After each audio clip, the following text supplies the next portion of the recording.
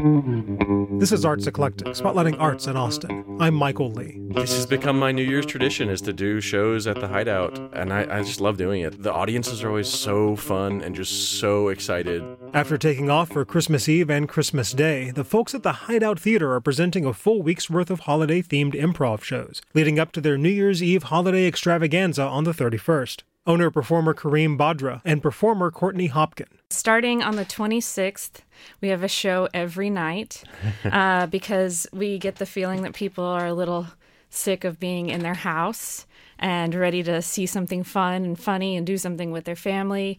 Or wanting to not talk to them for 2 hours. Yes. And then on Saturday, we have Same Year's Eve, which is the night before New Year's Eve. We ring in the same year. And as many improvisers as you can get on a stage will do a show. It's kind of our I love you note to the Austin improv community. It's chaos. Wonderful, beautiful chaos. Yeah.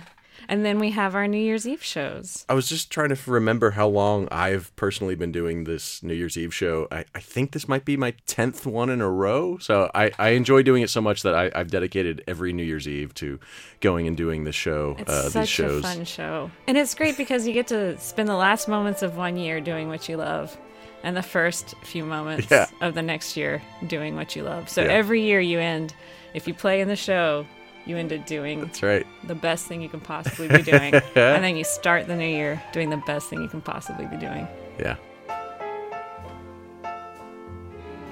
The Hideout is presenting holiday improv shows all week leading up to New Year's Eve. For more details, visit our website, kut.org. For Arts Eclectic on KUT, I'm Michael Lee.